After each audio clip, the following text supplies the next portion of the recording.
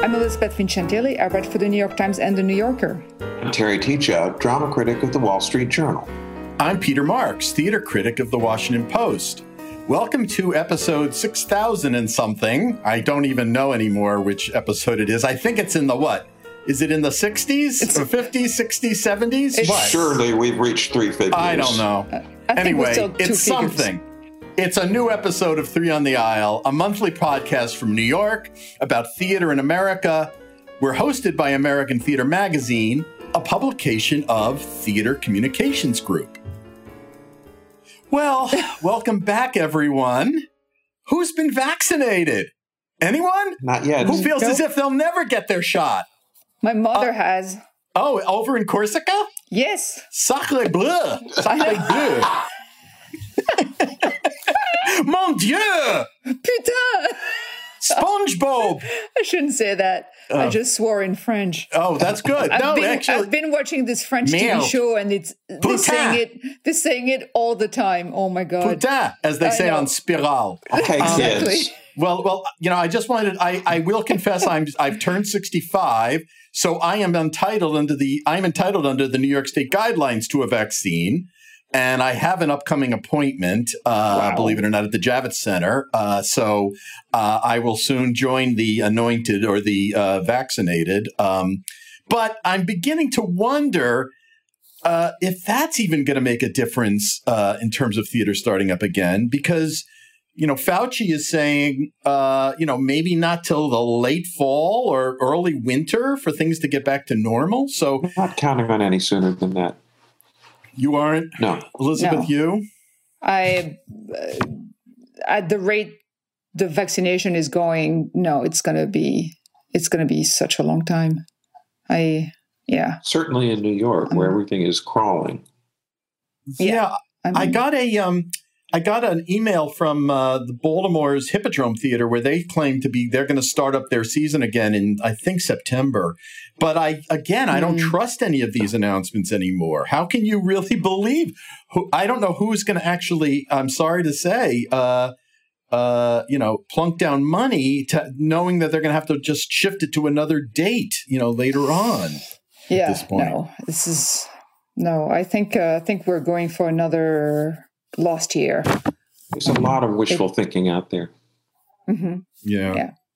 It's very depressing to think that. And these variants, it just makes me think, you're going to worry about the new strains. That's what's creating this uncertainty, because we don't know how effective the vaccines will be against it. I mean, I don't know. Oh my God, do we want to start our beautiful podcast on such a bummer note? Oh no. But sadly, it is the state we live in. Yes. But let us shift away from that. Yes. So our main focus today, though, is what the world might look like once enough of us are vaccinated. So stop bragging, Peter. And eventually theaters begin to reopen. And more to the point, of course, because we were critics, what does it mean for the future of our own calling criticism when theater is back? And of course, we'll talk about what theater journalism will look like when live in-person performance is again widespread. To help us sort out what might be in store, we have an illustrious guest, Soraya McDonald, culture critic for The Undefeated, the widely read sports and culture journalism website owned and operated by ESPN. Soraya has fast become a leading voice in America on all aspects of the arts and entertainment. No pressure, Soraya. Garnering the 2020 George G. Nathan Award for Theater Criticism, among other accolades. Which is a big deal for listeners who don't know that. Oh yeah, it's the gold standard for theater critics. She was also, not to ladle it on too thick, a finalist last year for the Pulitzer Prize for criticism. No small potatoes there, and was runner-up in 2019 for the Vernon Jarrett Medal for outstanding reportage on Black life. And now, Soraya, welcome to Three on the Aisle. Oh, man. Thank you for having me. Oh, boy. I hope I don't be a disappoint. genius. We are very glad to have you. Soraya, all of us have been writing about the performing arts in this protracted period when the traditional ways in which we attend theater, dance, and music performances have been denied us. We've all been looking at theater in particular online as our main source for coverage. Why don't you start by sharing with us your sense of how this shift in emphasis has changed what we do, and maybe how the news organizations we work for might view us? Do you think the fact that we've found ways to cover theater when, in the traditional sense, there is none, will change theater reviewing going forward? Ooh. Well, first off, I suppose I would say I haven't, I found that I just haven't been dedicating as much of my time to writing about theater, as I had before, because I also write about TV and film and books and, various other things that come up. And so basically, when everything started to shut down in March of last year, and I had a conversation with my editor, it was basically just, okay, well, I guess we'll just sort of, up the ratio of the coverage of these other subjects and just kind of wait it out. Did you expect to see so much theater go online in the wake of the beginning of the pandemic? Not at the beginning, because everything was so scary, right? And we didn't know, we didn't really understand how the virus spread or what you could do to mitigate harm. It was really crazy. Everything just shut down. Remember that week when Tom Hanks got sick? The NBA basically was just it just canceled everything. It happened so quickly and so dramatically. And then I went to see Katori Hall's new play one night, and the next night it was like the guillotine had dropped. Yeah. As we got further into it, I think maybe 6 or 8 weeks into the pandemic, I had started reporting a story that The Undefeated did in partnership with National Geographic, basically about how this city was coping. New York is this capital of all things sort of culture and performing arts, and then it's shut down, and all anybody is hearing for weeks is the sound of ambulance sirens, and that's when, I started hearing from artists, basically from a bunch of different fields, how they were making things work, and I think one of the first sort of artifacts of that period was Michael Urie doing buyer and seller in front of his computer. Oh gosh, there was another one. Oh, right. I think Jordan E. Cooper wrote a short little mini play to be performed on Zoom called Mama Got a Cough. And then we started to get more of a sense of okay, what's possible. But I don't think it was until Circle Jerk that we saw something that seemed to really embrace the possibilities of what you could do remotely and with the internet, that didn't feel sort of like a compromise in some way, but actually felt it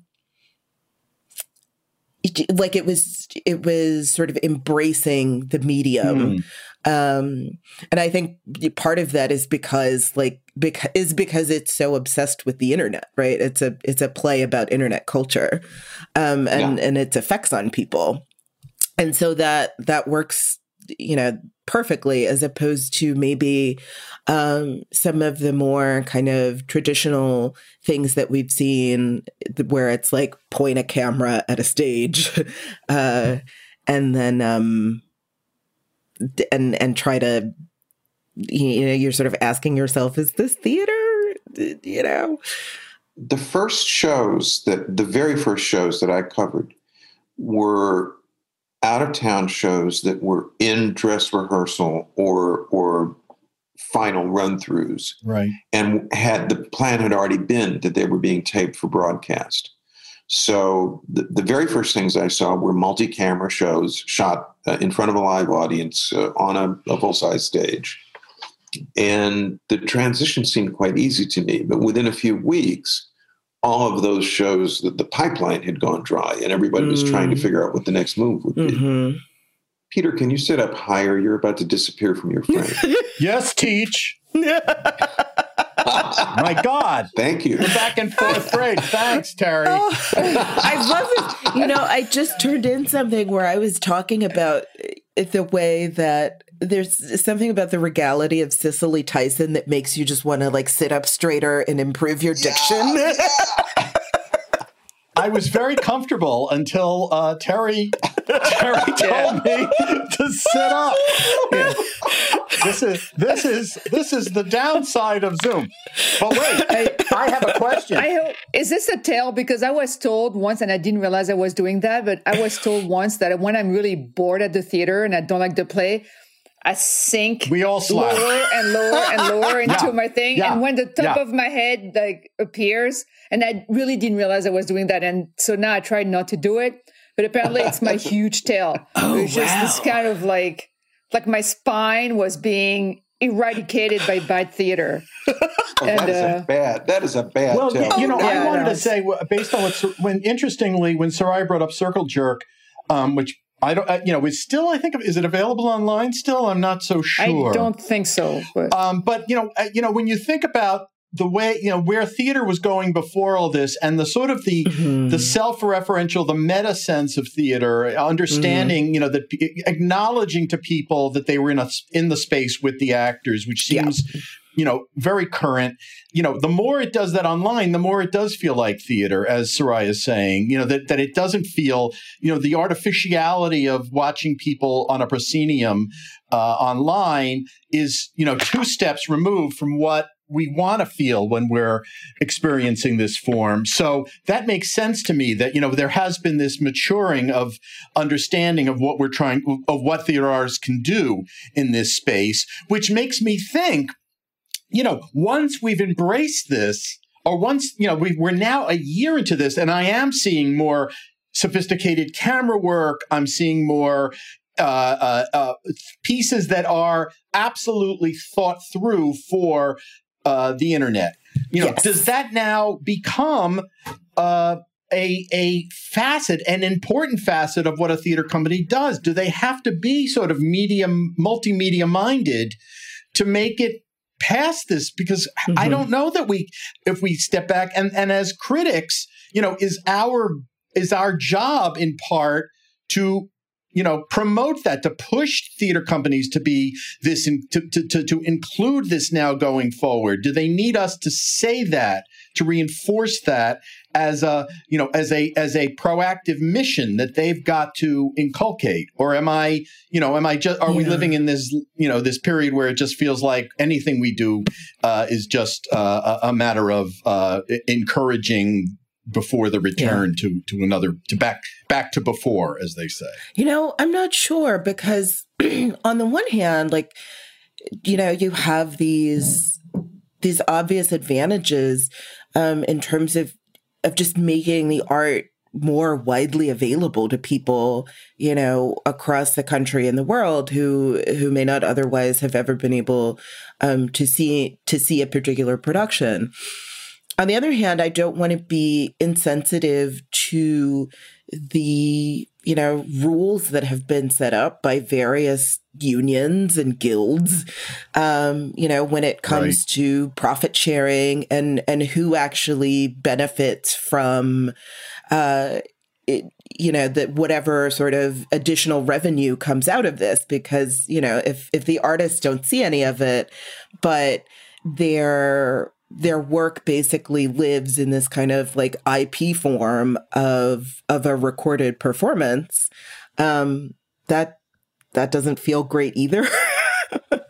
And, I think one of the things that the pandemic has really foregrounded so much is the economic inequality that we see like within the theater world, right? Where, I was talking to Oscar Eustace, and he was saying, basically, like, if you were an administrator, depending on where you are in the food chain, you can make a good living. But that doesn't necessarily get trickled down to the artists, or even necessarily some of, the the sort of lowlier considered front of house folks or any number of jobs. And so, I think that is actually and we were talking about this in the context of trying to revive, a version of the Federal Theater Project, because we have all these artists who can't work and can't pay their bills and may or, the longer this goes on, the more you have people who are leaving an expensive city like New York because they just can't afford to live here anymore. And it's a talent drain. It's a culture drain. And like, what do we do about this? I feel like the pandemic has exposed some huge structural problems in theater that really are very similar to what happened in academia, for instance, where you got this kind of bloated bureaucracy that has appeared, supported by a lumpen proletariat of artists in theater and adjunct faculty in academia, while you have this completely kind of fairly recent layer of administrators. Yes, I mean, the academic administrators have been doing very well in the past 10, 15 years. And I feel there's been something similar in theater that has happened.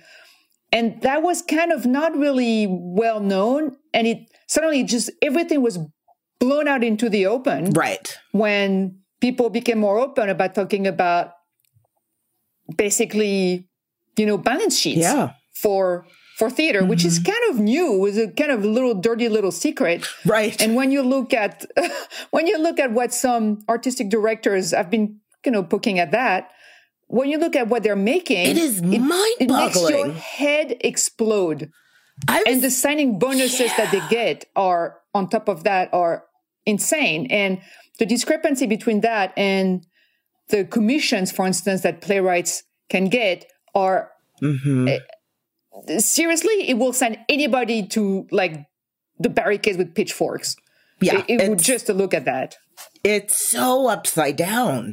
Yeah, and so I think if you're asking about sort of what our role is, as critics and journalists, I think one of the things I feel obligated to do now is I'm like, okay, the next time I'm doing a story where we're talking about these things, I've just got to go to GuideStar and pull those salaries, and we just have to publish them because they're public information. Do you think, because for a long time, I feel like the critics' persona or duty or job description did not include that? Do you think that has to be a factor when looking at a show, that this has to be a factor? Do you think it's part of the critic's job to have almost like a kind of civic-minded engagement in that way? Or do you think... Yeah, I guess I do. Yes. And I think that's because I started out, as a journalist. That was, one of my first sort of journalism workshops that I did outside of school was an IRE workshop where we, investigative reporters and editors, which was all about basically learning how to file a FOIA request, learning how to look up, salaries of of administrators of nonprofit organizations and all of those things. And so I think that's always been sort of part of my mindset and approach. I think that it's also because even though my title is critic, I still do a fair amount of reporting. It's just sort of, I feel like it's kind of evolved into this hybrid role. And part of that is because there are so few of us now, right? That we're all doing more and different types of work than maybe we would have been 10 or 15 years ago, where you had newspapers that could afford to have, several just dedicated art journalists, and then you had a critic and all they did was criticism. Right. And it's always been different in regional theater because people at smaller newspapers, you're never just a critic. You do profiles, right. You do stories. And the few of us that write for the surviving larger publications, even now, I don't naturally put that cap on when I'm thinking about what I'm covering. Yeah. And I do. See, I have always had that that other life, and I have found that in this period, I'm catalyzing more than I am criticizing. I feel like my job has shifted to something where I can push ideas to the fore and be a speaker of the needs of the field more than I was, where I was much more reactive. And I think that that's an interesting overlay if you think about the democratizing of our field. At the same time that Soraya says there's less of us, there are actually, conversely, more of us, because more people are weighing in all kinds of ways that we don't necessarily feel, that don't have as large an organization behind them. On the other hand, I just reviewed a completely crowdsourced Disney musical, in a sense, that was, completely kind of the GameStop version of theater making, which was the musical version of Ratatouille. The Ratatouille. That was the Ratatouille that got put together, in a kind of embryonic form, but certainly valid for analysis. So there are these things that we have to sort of take notice of that are changing around us and pushing us in new directions. Yeah. Soraya, who do you read? What do you read? What publications? What writers? Like just generally, or specifically with regard to theater? Generally, it all feeds into each other. So it does. True. Yes, that's true. Well, lately, actually, again, because I was working on this piece about Cicely Tyson, I found myself revisiting Sarah Kaufman's The Art of Grace. Because if there's anybody who's an embodiment of grace, how is it not Cicely Tyson? Yeah. And she's got this wonderful explanation in there. I kind of extrapolated a little bit, but she's got this wonderful chapter when she's talking about how performers basically learn that sort of dignified comportment that actually becomes you learn to live it because of the needs that vaudeville would pull from, both with like theater acting, but also dance training, and all of these different aspects that teach you how to exist in that sort of physicality that I just do not have. I'm not a graceful person at all. Me neither. So I'm like fascinated by that.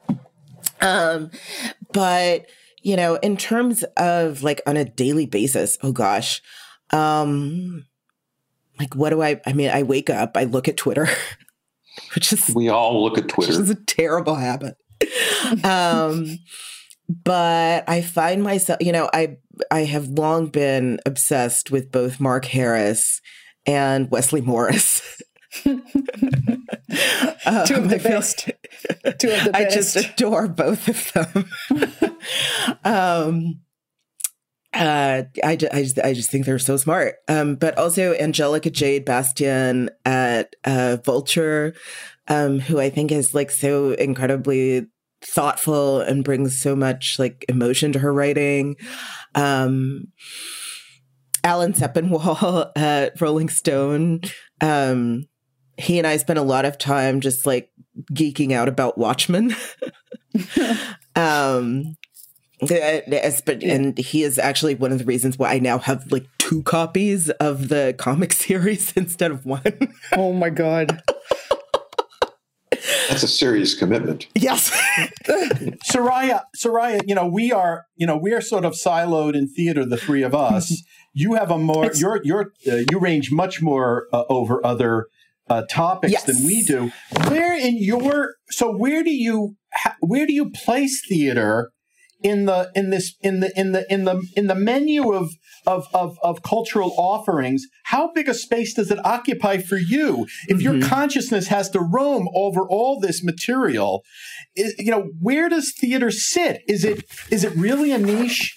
Not at all. Do you find it more influential than that? Yes. Do you find it, important? I do. Yeah, because prior to the pandemic, I only moved here into Brooklyn in January of 2018. Yes. And before that, I had been living in Washington, but not really covering theater there. But every once in a while, I would basically just try to take the train up and just see a bunch of shows in like 3 days, right? And then go back down. But once I moved here, Steve's directive to me was basically, he's like, go do everything. Just say yes to every invitation, right? Yeah. So go to Fashion Week, go to every show you can see at Fashion Week, go to every theater show you can see, just go to everything and just try to immerse yourself as much as possible in the city. Which is wonderful because then like I could just go out every night and expense it. But was also exhausting. Yeah, sure. And in addition to that, they said, okay, well, since we're saying yes to you moving to New York, we also want you to cover the U.S. Open. Oh my God. Awesome. That is a snootful. Yeah. There's theater there. There is. Absolutely. I mean, there really is. Like, I always tell people, I'm like, there's not that much difference between sports and theater, truly. Right. But so as the year began to unfold, and in particular, after I got back home from doing National Critics Institute at the O'Neill, I felt like I had more of a sense of like grounding and confidence in what I could do and bring to the subject, as opposed to just feeling like a dilettante on some level.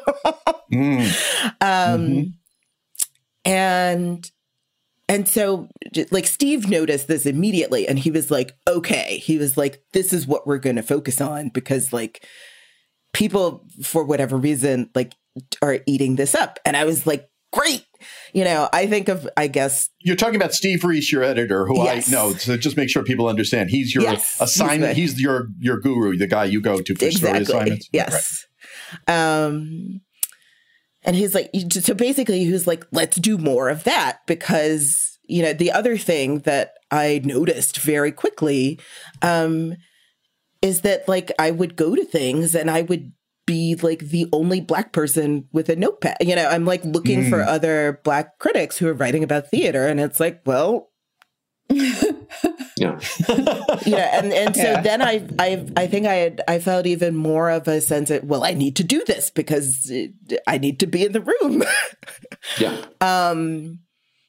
But the other thing is, I just think of myself as an evangelist for theater because I've loved it ever since I was a kid. My mom put me in theater camp when I was like, just starting when I was like 7. And I loved it. I loved dressing up. I loved being able to put on makeup. I loved singing in front of people. I just, it just made me so happy. But,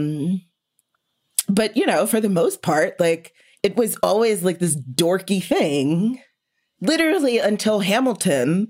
And then like all of my friends who used to make fun of theater geeks were like, oh, like, have you listened to the cast recording?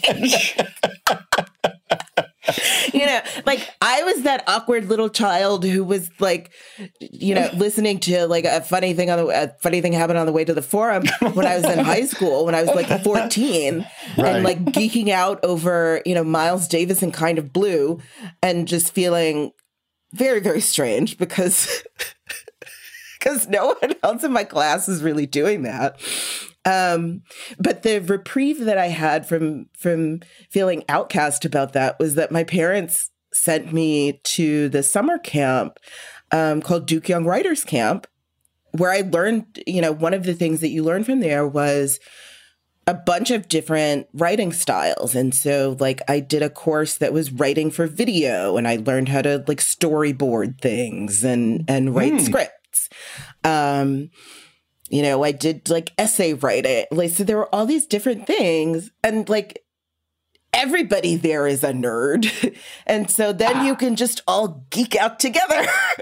The de-nerdization of American theater. But what is that? But Soraya, what is that? You describe yourself as the only Black writer or the only Black person with a notepad in a theater. What does that say? I mean, we're in this era of we hear you, white American theater. There's a new sort of obviously consciousness of white supremacy. We're all talking about it. The theater world is both, energized and paranoid about it, particularly among the white administrators of the theater. The well-paid white administrators. Yeah. Well, so what has that, has that been a burden for you to have to, be a voice that is a voice of color in this sea of white people? No, the burden is, no, because aside from Steve and maybe a few other people who I respect, I really don't give a shit what white people think. But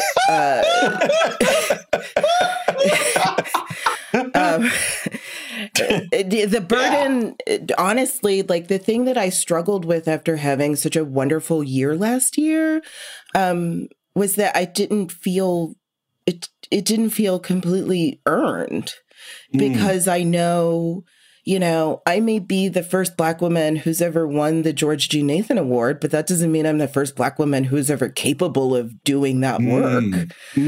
Or who deserved it. Or who deserved, right. So it feels like you don't want to put too much stock in those things, because you don't feel like, because that the ground that you're sort of being judged upon, it isn't one that's fully sort of egalitarian in the first place. And so and it doesn't feel like a burden, but I would say that the passion that I have, or the drive that I have, basically is to just flood the zone with more critics of color.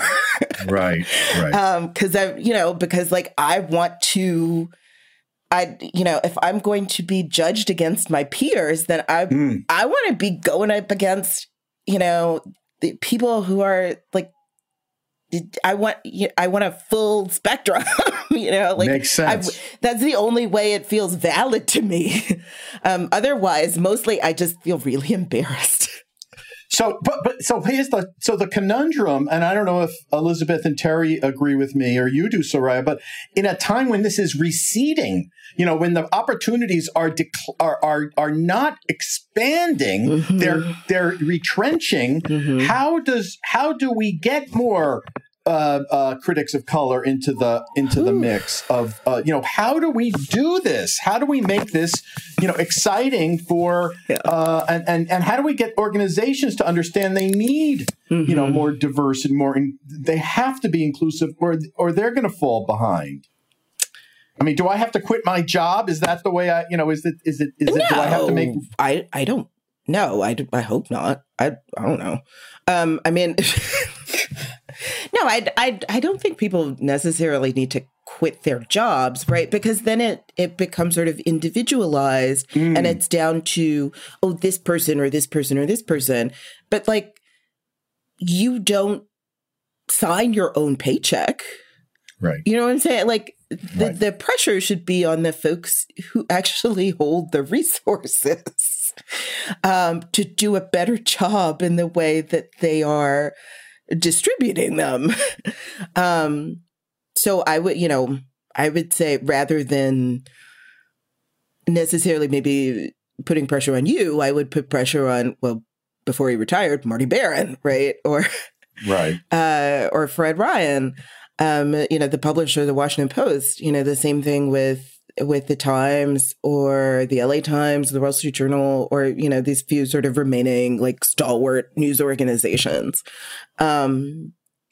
It is upon them to do the work, because they are the ones that have the resources and the capital, and they are the gatekeepers. Well, the fact that you write for ESPN points in a different kind of direction. Oh, it's really weird.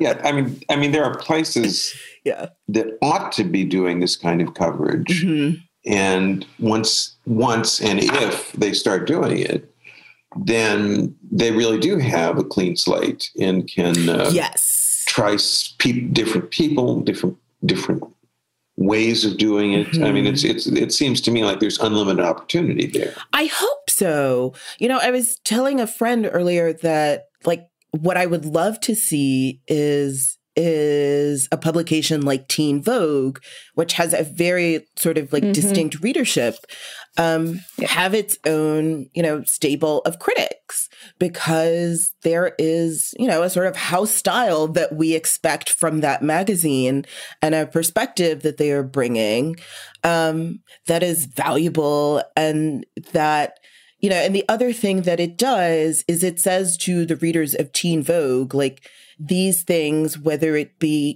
opera at the Met or theater or any of these other sorts of performing arts, where there's always this hand wringing that, the people who love it the most are sort of dying off. Well, if you don't have people at the publications who are sort of catering to younger audiences, who are writing about these things in a way that's like passionate and shows that how much there is to be gleaned from it, and they just sort of think of this as the purview of dinosaurs, then yeah, it's going to go away.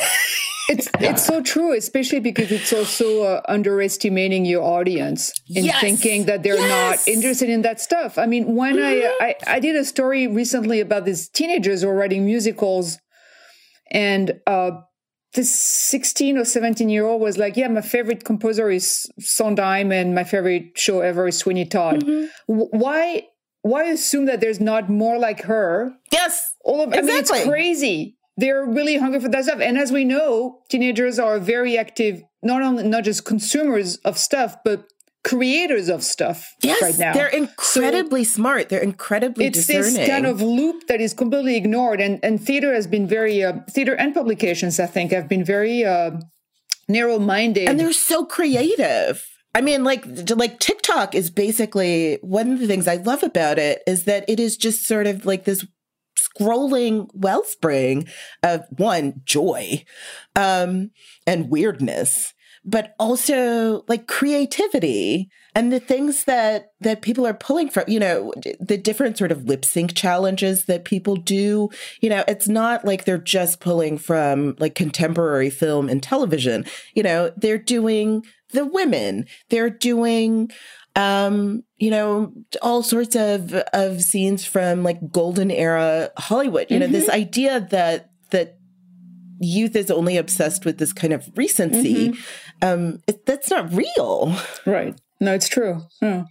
This has always been exasperating to me in the specific area of classical dance. There is absolutely no reason why young people can't see this and say, oh my God, yes, that's cool. Show me more. Yeah. And yet I don't feel the sense of outreach that would make that happen. Yeah. And I think it's, oh gosh, who was I talking to about this? But it was actually like New York Times Opinions ran this piece last year or the year before, where they were basically saying there need to be more critics who are just as sort of familiar with, with the Metropolitan Opera as they are with Megan Thee Stallion. And I was like, yes, exactly. Because like once you can find a way to find the commonalities in those things and bring them together, it also sort of lessens the intimidation that I think comes, especially with opera, right? Because most of it's in a foreign language and you're reading super titles and everything else. If you can, it's the same as sort of drawing or just showing the parallels, the obvious parallel, but the purposeful parallels between something like 10 Things I Hate About You and The Taming of the Shrew. Right. It's the same thing. Well, do you feel that, I think one of the questions that have been really big this past year is really the basic question of like, what is theater? Like, for instance, like right now, there's this kind of interest in mail art, like theater via mail. Okay. I am not sure how that qualifies as theater, but it's happening. People are saying this plays by mail. Okay. So regardless of whether or not we agree with that, there's definitely a kind of rethinking or attempts to say, okay, what is theater? What qualifies? Does it need a live audience? Does it need live actors? So there's been a lot of thought about that. Right. And I feel in a way that theater has been a little behind. Like I'm a huge fan of Gia Corless at the Times because she writes about classical dance, but then she'll write about like marching bands and, people like this.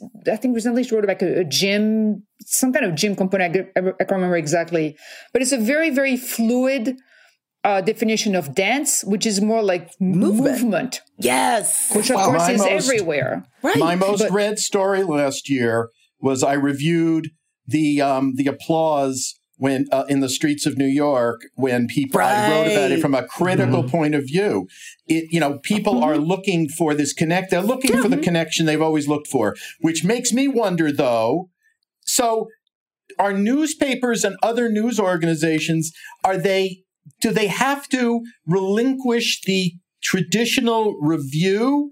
I mean, is it too old school to be going to a play or a movie and just writing, 700 words, which are an analysis and in and of itself? I don't think they have so? to relinquish that at all. I don't think it's a matter of subtracting. I think it's a matter of adding these other things in. But that is just right. That is so well said. Yeah. Yeah. Well, God bless you for saying that, Soraya McDonald. Jesus. Well, Thank you. I am pumped. This conversation has completely energized me. Well, Soraya, you have made the time pass in a second. Well, thank you so much. You are an energizing person, Soraya. Yeah, no, we're thrilled that you took the time to talk to us because you're somebody I read voraciously. So I'm proud to say that. And for those of you out there who want to read Soraya, you should obviously go to The Undefeated. Also, you can follow her on Twitter, where she's where her handle is @Soraya McDonald. But you would also find Shady Lady. Shady Lady from Seville. Who wouldn't want to follow the Shady Lady from Seville? Which I love. Shady Lady from Seville. Which is just great. So on many levels, we thank you for joining us today, Soraya. And we'll read you going forward into the brave new world. Godspeed. You too. You too. Okay, we turn now to our trademark segment, a survey of what we've seen lately. Elizabeth, start us off. So I just saw a show that I loved and that will live on YouTube for the foreseeable future, so you can still see it. And it's called Blood Meal. It's only 30 minutes. It is wonderful. It's part of the Theater in Quarantine series, where this guy named Joshua William Gale created a stage in his tiny closet in his East Village apartment, and he's been doing these shows from inside the closet. And the new one is remarkable because on so many ways. First, it's a new play by Scott Shepherd, who co-wrote Underground Railroad Game, which I had loved at Ars Nova 3-4 years ago, 5, I think, at this point. And Blood Meal is about these two people who are convinced they have a bed bug infestation. So they are not leaving their house. And we don't know if that's true or not, but they're convinced it is. So they're completely paranoid. They're not leaving their house. And so there's two actors. Each one is in a closet in different houses. And they manage through technology to be in the same shots. It is incredible. And they did it live. They had a special software that allowed them to sync their voices. They even, at one point, they took a bath together. I just could not believe what I was seeing. And it's absolutely it's gorgeous. It's glorious. It's very funny because it completely skids out of control. Of course, the wife is really scared. She says, as long as we have doubt, we are not free. As long as we're not sure that we're rid of the bugs, we are not free. And it's just, he just wants to go. He cannot stand being indoors anymore. What's the company? It's Theater in Quarantine. I highly recommend it. It's on YouTube, and it's called Blood Meal. Do we have to? Do you have to is it live or can you? Well, it was live. They did it live. They did 2 performances live. I saw the second one, so they could get rid of the bugs. Sorry. But now, I mean, there's a recording of the live performance that's on YouTube, so you can go and check it out. And it's free. It's on YouTube. Oh, great. I'm gonna look. Blood Meal, Theater in Quarantine. It is absolutely, I mean, seriously, you will not believe that they were in different apartments. I love it. That sounds like there's fun. only a few times when like the superimposition bleeds, but I mean, honestly, if I had not noted, I may not even have suspected they were not in the same space.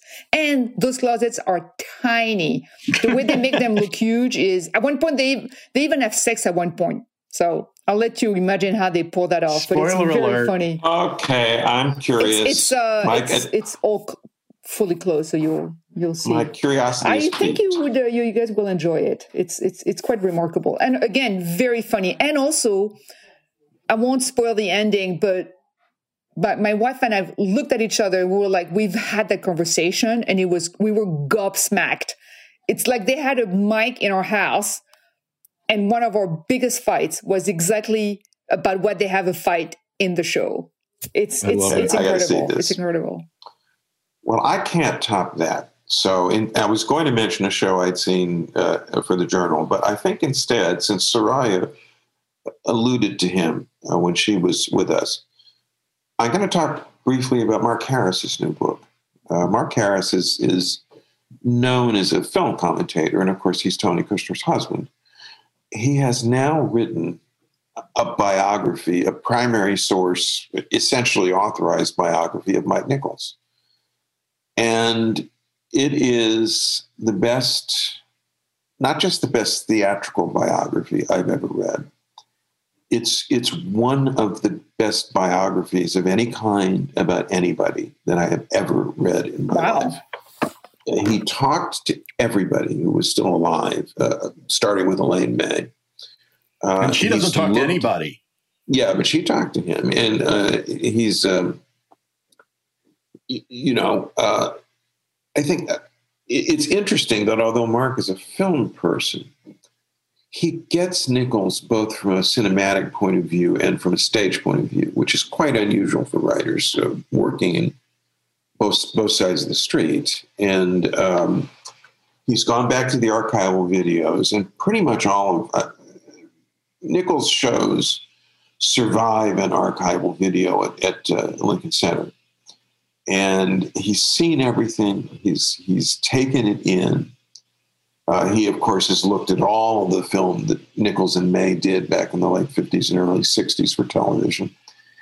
And he completely conveys Nichols as a personality, someone whom everybody loved, absolutely everybody. Nobody quoted in this book has a bad word to say about him.